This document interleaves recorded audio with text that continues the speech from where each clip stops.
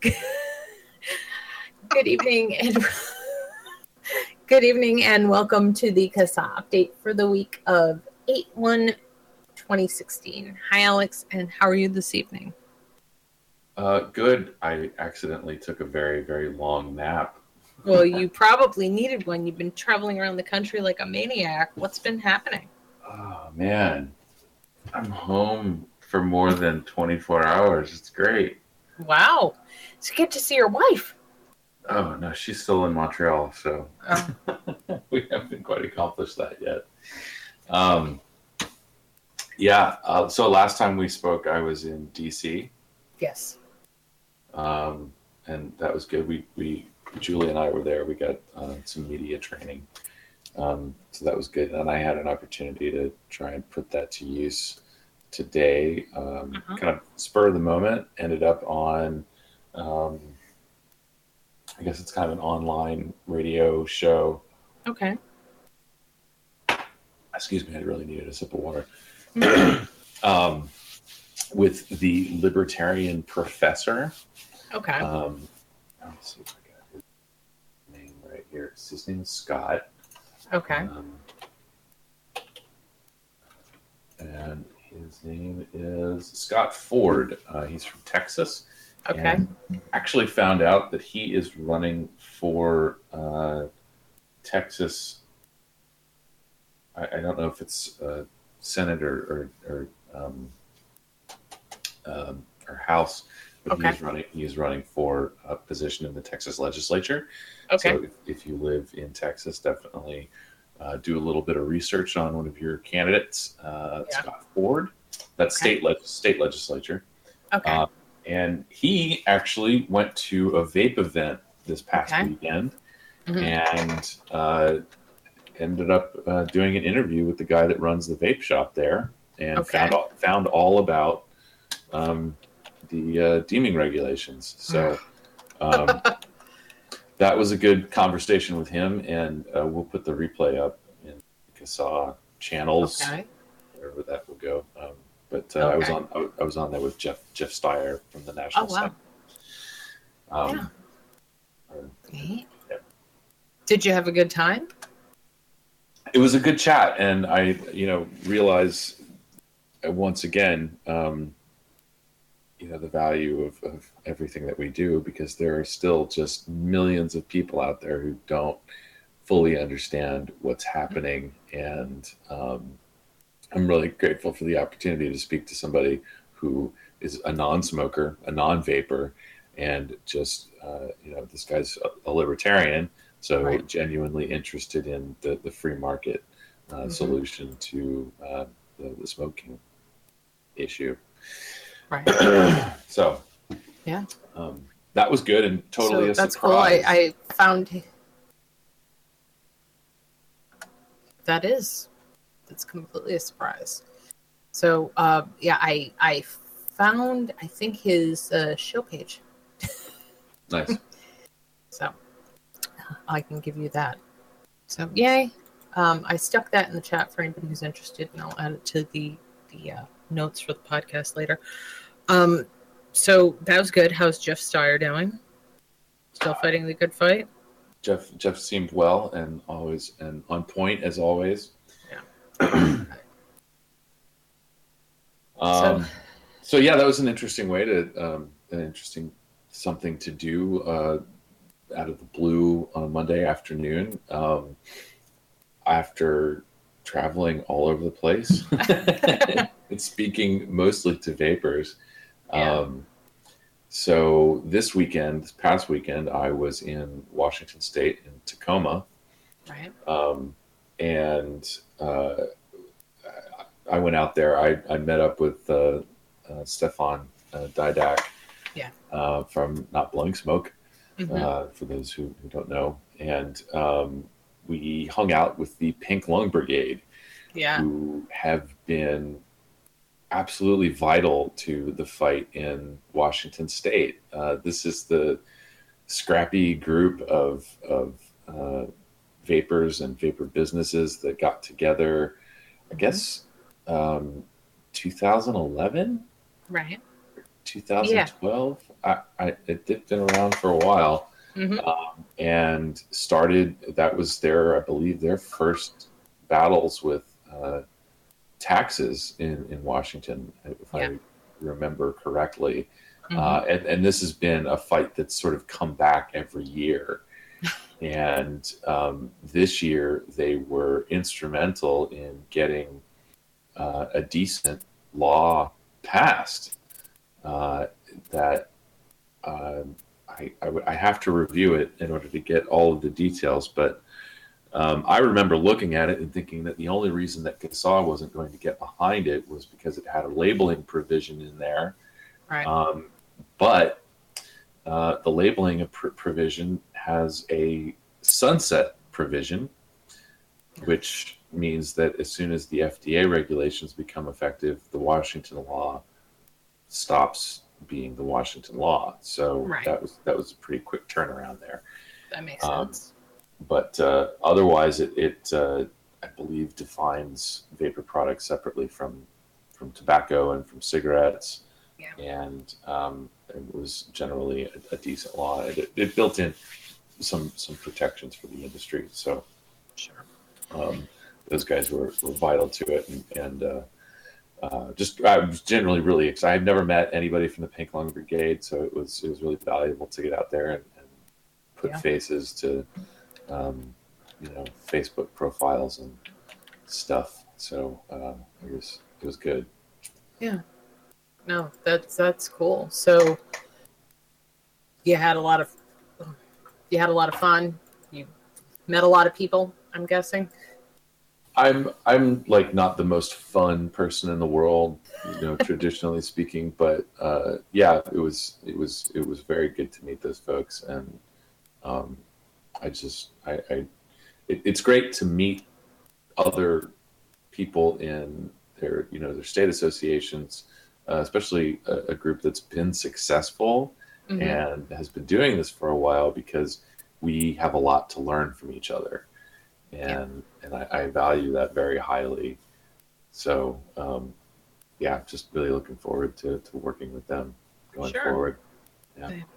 Yeah, that's awesome. I do want to say I see a lot of vendors seem to be confused about the 8th. Once again, I notice a lot of Facebook messages and emails, and people are just really at a loss. And that's still kind of surprising to me, because we've known about this coming for quite some time. Yeah, and fortunate for you, you don't also see the phone calls. That's a pretty daily thing. I think I may have helped tamp that down a bit, because small businesses are also a bit confused about what CASAA does. Yeah. And I, look, I'm not insensitive to this. There has been, well, first of all, there are just so many businesses. I mean, we've got to be over 10,000. I think somebody may have said 14,000 businesses across the country. And, of that 14,000, there were about 1,000 that were members of SFATA. And of course, not all of those are small businesses. Some of them are larger manufacturers. And so it really is, it's kind of funny, living in a digital world, we think that everybody's on Facebook and information just flows freely and everybody knows exactly what they need to know when they need to know it. But it is quite remarkable that despite how digital we've gotten, there's still a need for face-to-face, word of mouth and in-print information for people. Yeah. So, and this is a great example, just getting the word out about the federal government isn't doing a job of actually communicating to the public that this is happening. The FDA is not going to take out a billboard and say, hey kids, remember on August 8th, don't sell to the minors and some other stuff. Yeah. But so I have spent quite a bit of time actually, and my the standard standard qualification that I give is, we are a consumer organization, and we deal mostly with the consumer side of this. Right. So I'm happy to share with you what I know about the deeming regulations, but none of this is advice to industry. Certainly not legal advice. So yeah, I've gotten questions about what's the deal with sampling. Can I let people under the age of 18 into my shop? What was the other one? Those are two of the big ones. I'm sure there's like 5 questions that people have been asking. Oh, can I rebuild coils? And all of this stuff. Yeah. And actually, and I had said this, to me, this is actually kind of a thing that I got from Greg Conley. Right. If you manufacture coils in your store, technically after the 8th, you can do it. It's just the reason why a lot of us are sort of speculating that it will be it'll go away and why people may choose to not do it is because it's very difficult to make the same coil every single time unless you are a master. Now, I met a guy in Washington. I'm going to take another sip of water. Okay, sure. Yeah, a lot of people are masters at this stuff. Yeah, so I met a guy in Washington who, unfortunately, I'm not going to mention his product, but he's a master at building coils by hand, and he is skilled enough that he can do it the same way every single time and quickly. And so, he's not one of these, craftspeople who's sitting behind the counter at a vapor shop and also does other stuff, also sweeps up the floor. That's his business. He makes coils for a living. And so someone like him who can do the same product consistently over and over again, he's got a lot to go through in order to make sure that he can, demonstrate what his products are. But he will likely be able to stay in business. Now, if he can do it, I'm sure that there are several other talented people out there who have the same, relatively the same skills and can offer the same service. You just have to be able to document it and be able to demonstrate, if asked, that the 0.5 ohm coil that you sold a month ago is the same as the 0.5 ohm coil you're selling in 3 weeks from now. Right. That's what they're going to be looking for. Sure. And if it's a 0.59 coil or 0.55 coil, there's that potential that the FDA is going to say, well, this is a totally different product, and you don't have this in your system. So this is a new product. You can't sell it. You can sell a 0.5 ohm coil, but not 0.55. So, and I don't really know. Nobody really knows what, whether or not there's going to be kind of a limit on the, if there's going to be a threshold of variance within the product. Certainly in every other industry, things that there is a bit of variance there, and there are acceptable limits that you can have. We just don't know what that is. And so generally speaking, and as an effective way to raise some awareness, people should be aware that things like that are likely going to disappear. Yeah, it's a difficult time. And I know you and I actually both commented on a post where someone was saying to buy juice, they had to take a selfie of themselves holding their license and send it to the vape shop so that they could get a code to type into the website so that their order could go through.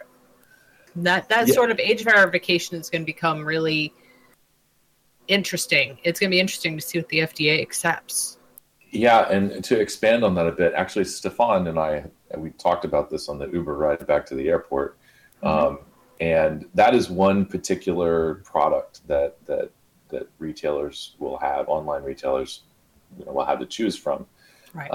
And there are no, I mentioned this, I think, in one of our newsletters, one of the updates, that currently, the deeming regulations say starting on August 8th, all sales, you have to be able to, first of all, you can't sell to anybody under 18, and somehow you have to verify, at least for online sales. Actually, I can't remember if they specifically get into online sales. If an inspector comes in, and by the way, and this is not something that we covered the first time, but it's worth bringing up again. Another piece of advice that Greg is fond of putting out there is, retrain your staff, and this isn't CASA advice to industry. I'm just reporting the news here. Okay. But retrain your staff to be aware that there are going to be undercover compliance inspections, and these are, it's suspected that these could be young, attractive, girls or boys who are able to charm the pants off of your employees and get your staff to do things that they wouldn't normally do, and so on. So, and you may be inspected and not even realize it. So, yep. But to bring that back to coil building, if you build a coil that's 0.5 ohms on August 9th, and then on September 15th they come back and that same product measures out at 0.55, right? They may say that, well, you're manufacturing a new tobacco product, and you can't continue to do this without a PMTA. Okay. That's how I think, I suspect that will happen. You will get a warning to remove that product from the market, and you could maybe take that a step further, and they may say that you're just not doing this consistently enough that you can continue offering this product without some sort of substantial upgrade to your facilities, or however that is. And of course, in a manufacturing environment, the FDA may deem that standing behind a counter in the open vape shop is not a sanitary enough condition.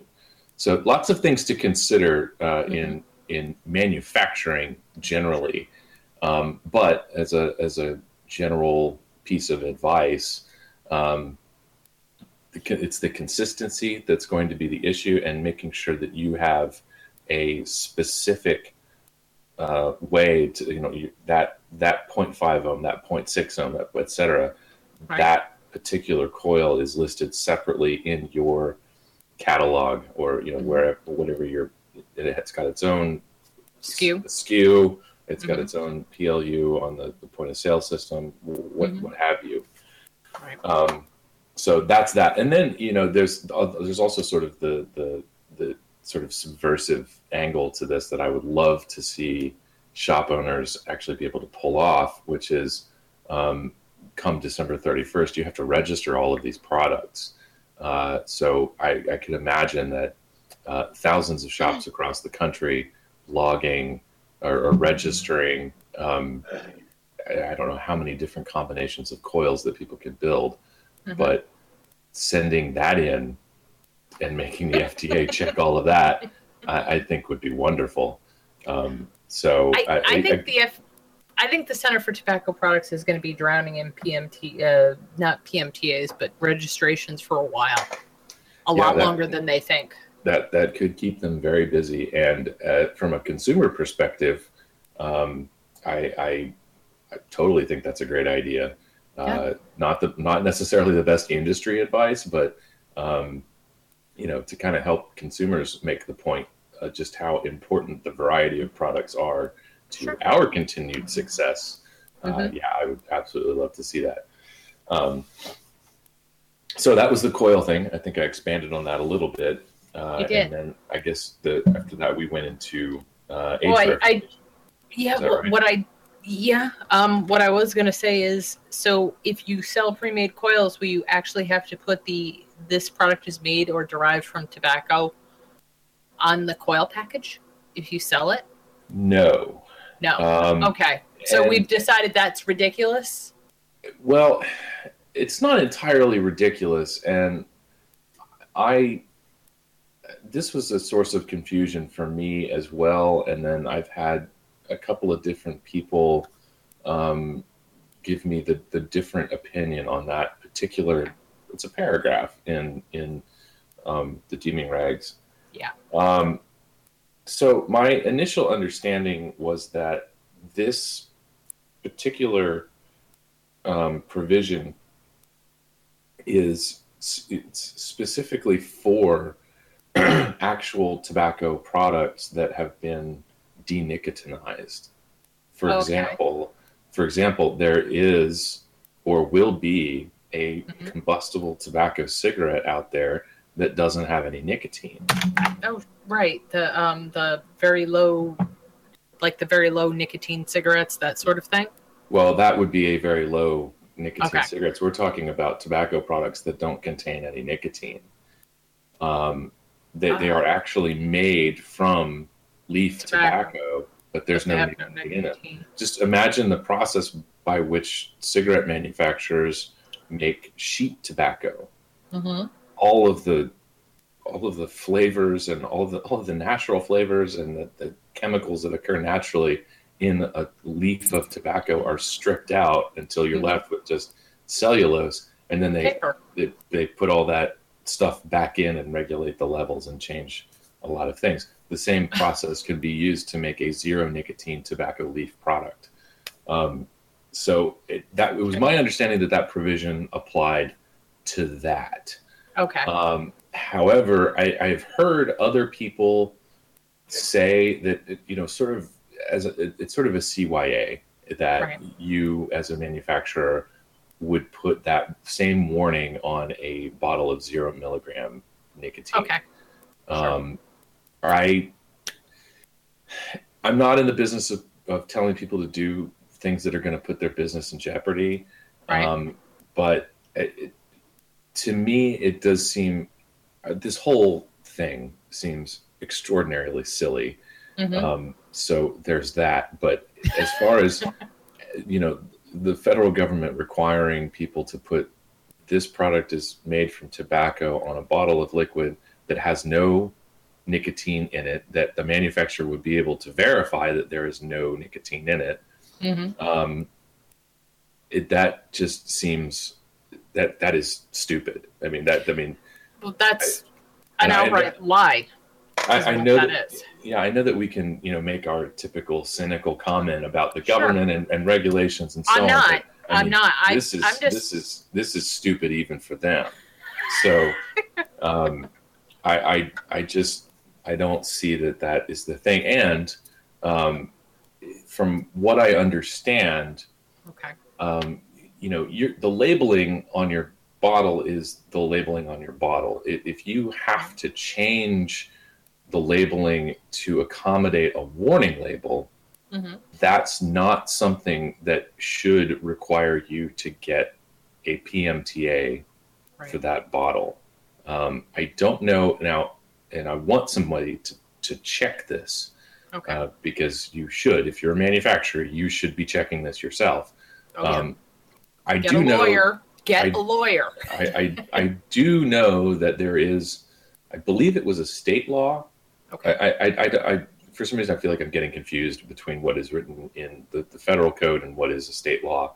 But I have seen it written somewhere that making a change to accommodate a warning label does not mean that you are making a new tobacco product or a new thing. It's something that's required by law.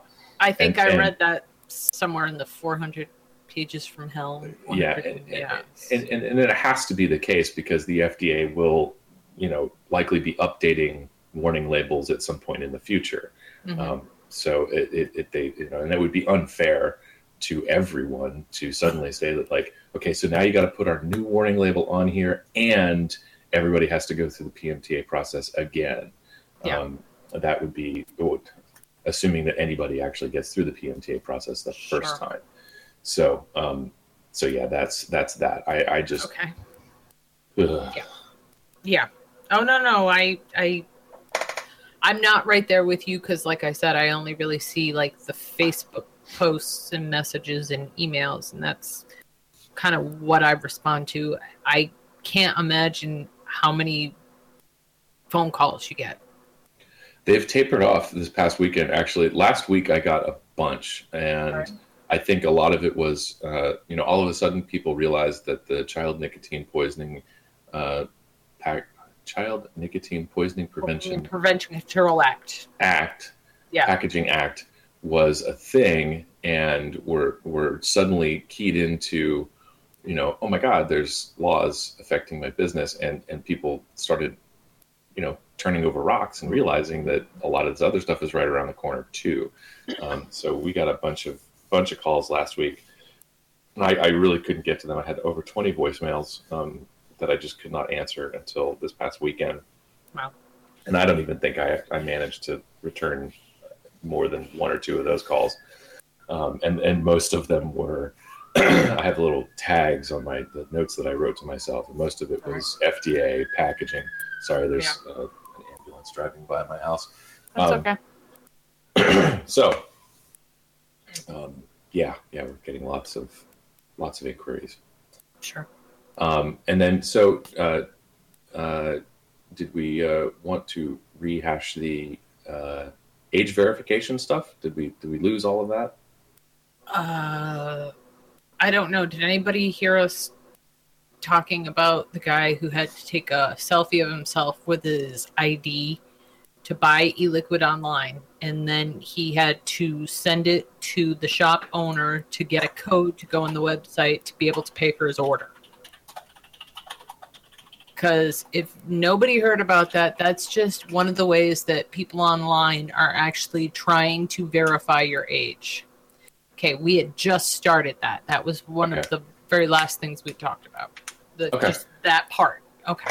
So, to maybe rehash just a little bit, I was in an Uber with Stefan Didak on our way back to SeaTac this weekend, and he mentioned that this is a product that online retailers can use for age verification, and it basically matches up your current kind of selfie that you're asked to take at the moment with your driver's license picture. Right. And this is just going to be kind of one of the ways in one of the products that people can use to satisfy the age verification requirements for online sales. Sure. But as it stands now, the deeming regulations don't actually spell out in detail what they expect from some sort of online age verification software. Right. The examples that we have, and I kind of speculated about this in our newsletter, the examples that we have of what will be acceptable come from state laws where they have stated that you need to use some sort of commercially available third-party database that cross-references the information on your driver's license with the information on your credit card and so on, and verifies that you are an adult. That level of detail is not fleshed out in the deeming regulations. They just say, don't sell to anyone under 18, and kind of leave it up to businesses to figure that out on their own. So it'll be an interesting thing to watch to see whether or not the federal government steps in again and further gets specific on what they will accept. And I think that there are some lawyers, combing over that particular provision and trying to figure out, what satisfies some sort of, verifying this with some sort of government information as well. Sure. So the selfie driver's license thing seems like a good solution, but I'm not entirely sure that alone will satisfy the age verification requirements. Yeah, I mean,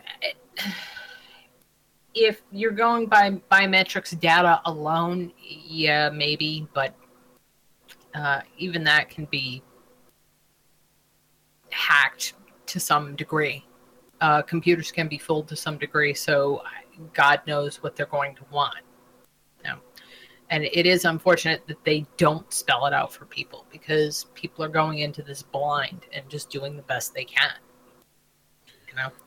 Yeah.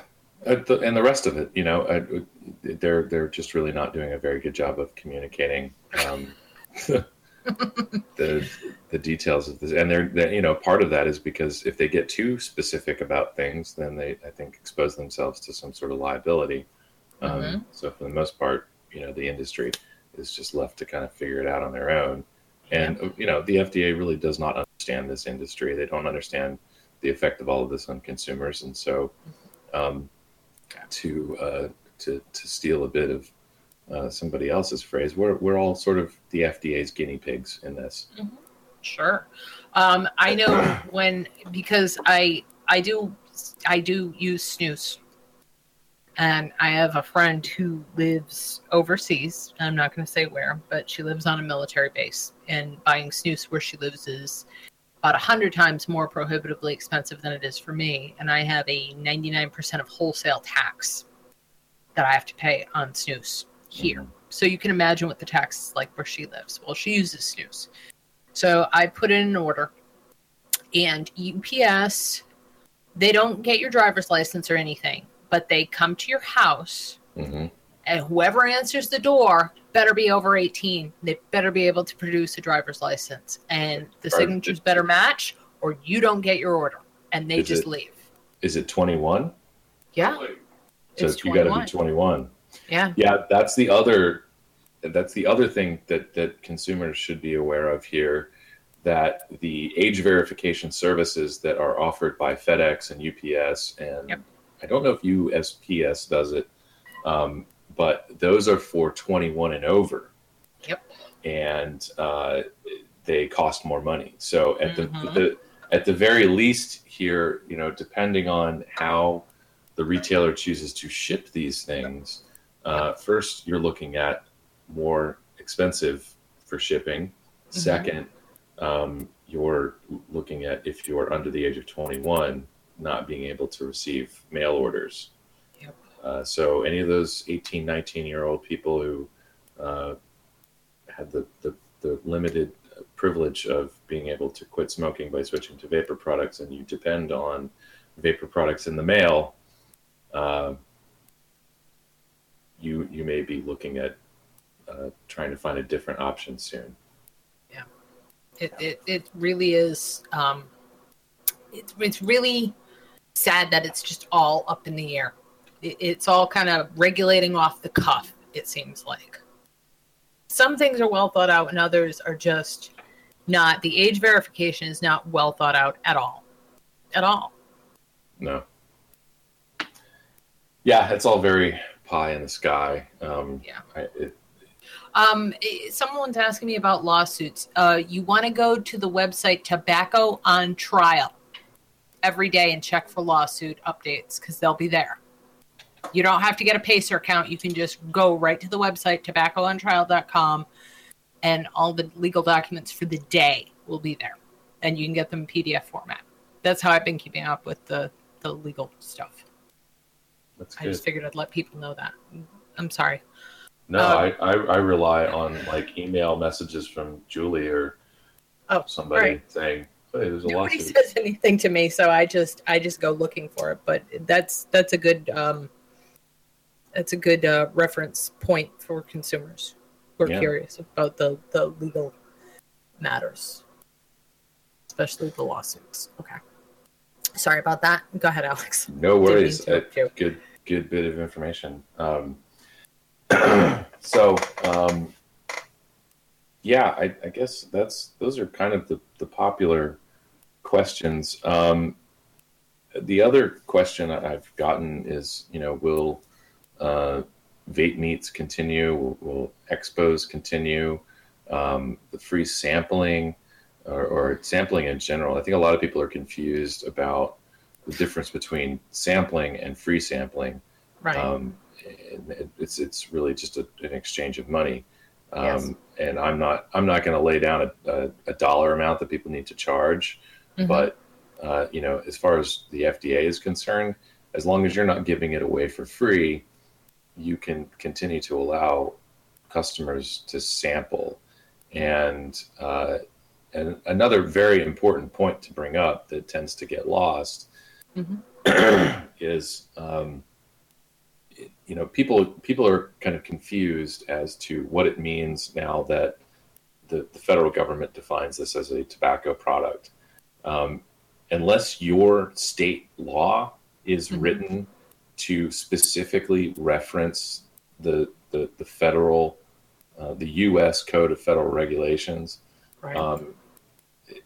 as to where they get their tobacco definition from, your state has to go back and update their tobacco definition, and they usually have to do it in different parts of the code. So, there's a portion that's for taxes, there's a portion that's for public health, and or wherever else smoking or tobacco would fall. And so, it is possible in state codes to redefine tobacco for the purposes of taxation, and then you have to go back in again and redefine tobacco for the purposes of prohibiting use somewhere. So all of that to say that just because the federal definition changes, this does not automatically include vaping in all the various states' indoor clean air laws, that's a question that we get quite a bit. So if your state doesn't specifically prohibit vaping indoors, you can allow people to use the products in your vape shop, and as long as you're charging a reasonable fee, people can continue to sample the product in your shop. Okay. Yay. Which is very important from me, consumer perspective. Exactly.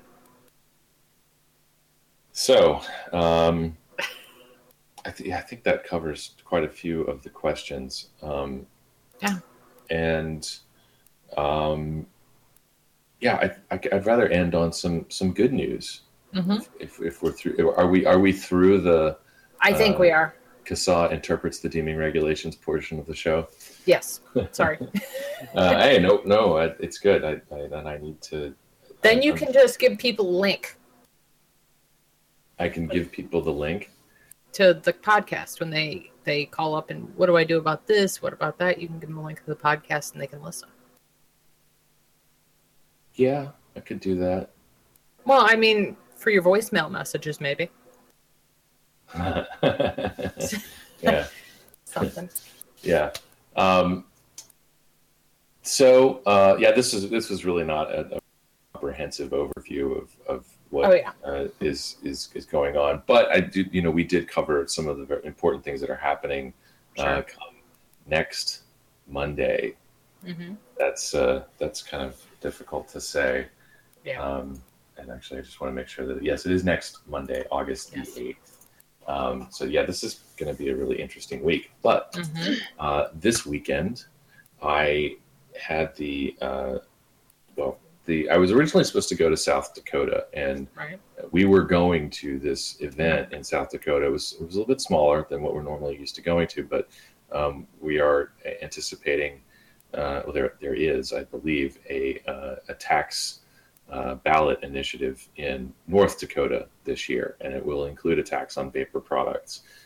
So I was hoping to be in South Dakota to meet with advocates there, and open channels of communication and generally kind of get started on that issue. But the event canceled because lots of vendors backed out at the last minute. I know that there are several different reasons for vendors to not go to these events, especially on the eve of the effective date of deeming. But I can say that, other than age verification and charging for free sampling, that there's nothing in the deeming regulations preventing these events from continuing. And given that they sort of have that traveling revival kind of potential there, where you're traveling, these events are traveling to various cities and drawing in smokers that may be curious about the products. Sure. by all means, that aspect of these events should continue. And I hope to see a lot of this come back once people realize that they can continue. And we still have, a few more events to do this year. We're going to be in Oklahoma City. I plan on going to VCC in Chattanooga. VaporCon is in Richmond, and may potentially be going to something in Oregon in November. So haven't fully fleshed all of that out, but those are events, and they're still going on. So yeah. But because I am no longer going to South Dakota, I now get to redirect and go to Milwaukee for the North American premiere of A Billion Lives. And anybody who's been dialed into this and following this knows that now there are some very important people coming to this premiere. And one of them, of course, is Senator Ron Johnson. Yes. So I am super excited to go meet Senator Johnson and some other people that are going to be there. And Aaron is a great guy, and it'll be great to see him in his hometown enjoying some success after pouring his soul into this movie. And so I'm, myself, Julie Wessner, I believe Kristen is going, Kristen Noel-Marsh. I can't remember if there's anybody else from CASA going, but so we will be there this weekend. And if you're within driving distance of Milwaukee, you vape, or even if you don't vape and you want to know what's going on, this movie is for people that are not necessarily from the vapor world. Sure. This is meant to kind of this movie, from what I understand, speaks to non-smokers, non-vapors, people who have questions about the products, about the industry, and about how they have affected people like me and the benefits that they provide. So if you and your friends are within driving distance, get some tickets and go to the premiere. Yeah. And we're going to have an awesome time. Yeah. I'm jealous. I'm so jealous. I am. I hope, and I hate to say this because I know people freak out when I say it, but there's a movie theater chain down here that showed Vaxxed. Okay. And I know people get turned off when I say that. Believe me, I get that. But I was actually able to see that because of the movie theaters down here that actually independently showed it. And I'm kind of hoping the same sort of thing will happen with A Billion Lives. So I'll actually be able to see it somewhere close to home and take my friends and family, because they need to see it too. It needs to be more than just my word. They need to understand. Yeah, and that is ultimately the goal. Get this movie in as many theaters as possible, and that's why attendance at these premieres is so important, so that Aaron and his team can demonstrate that there is a lot of interest about this topic, and that movie houses will be able to sell out the seats. Oh yeah, and not just for one night only, but that there's enough demand to see it. I agree. Yeah, completely agree. I'm excited. I'm jealous you're going. I'm excited you're going. I'm happy you're going. I think it's going to be amazing. Yeah, I just do. Well, we wish you were coming. That's I haven't met you in person yet, so it'll be. I know one of these days we're going to hang out. We will. I mean, it's just this wonderful retail gig I've got is it doesn't work as well with the vaping events schedule as you'd think. No. But one of these days, oh yeah, totally gonna happen. We're gonna hang out. I'll let you buy me a sarsaparilla or a root beer. I don't drink. I know you don't drink. So. Yeah. So we'll hang out in the non-drinkers corner. Sure. Yeah. Exactly. There's like 4 of us. So. Oh, so there's 2 other people I haven't met yet. That's good. Yeah. Okay, so is that about it this week, Alex, do you think?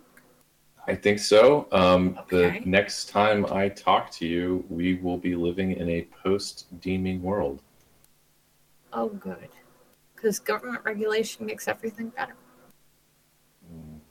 And No. in case you couldn't tell, that was sarcasm. Yeah. Yeah.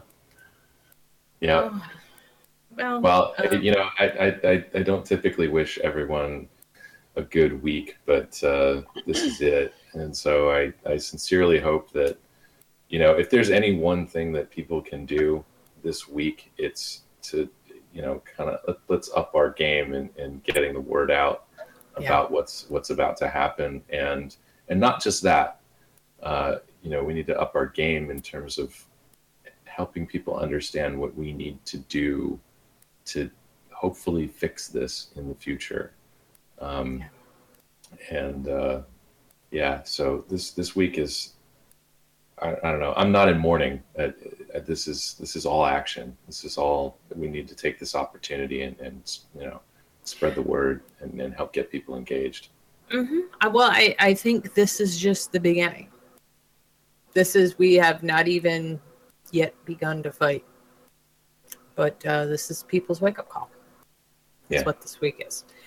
So, yeah, I hope everyone has a good week. Tell everyone you know about deeming. What is it? August8th.org? August8th.org. Yep. August8th.org. It's where people can go to find out about, maybe take action. Take action, and that's your portal to getting educated. So yes, exactly. All right, Alex, thank you for everything. Thank you for hanging out with us despite the audio problems, and thank you for being so cool about it. And it was great. It was great hanging out with you for an extended period of time. So go enjoy your pizza and have a great night. And thank you for everything. Thank you. Bye-bye. Night.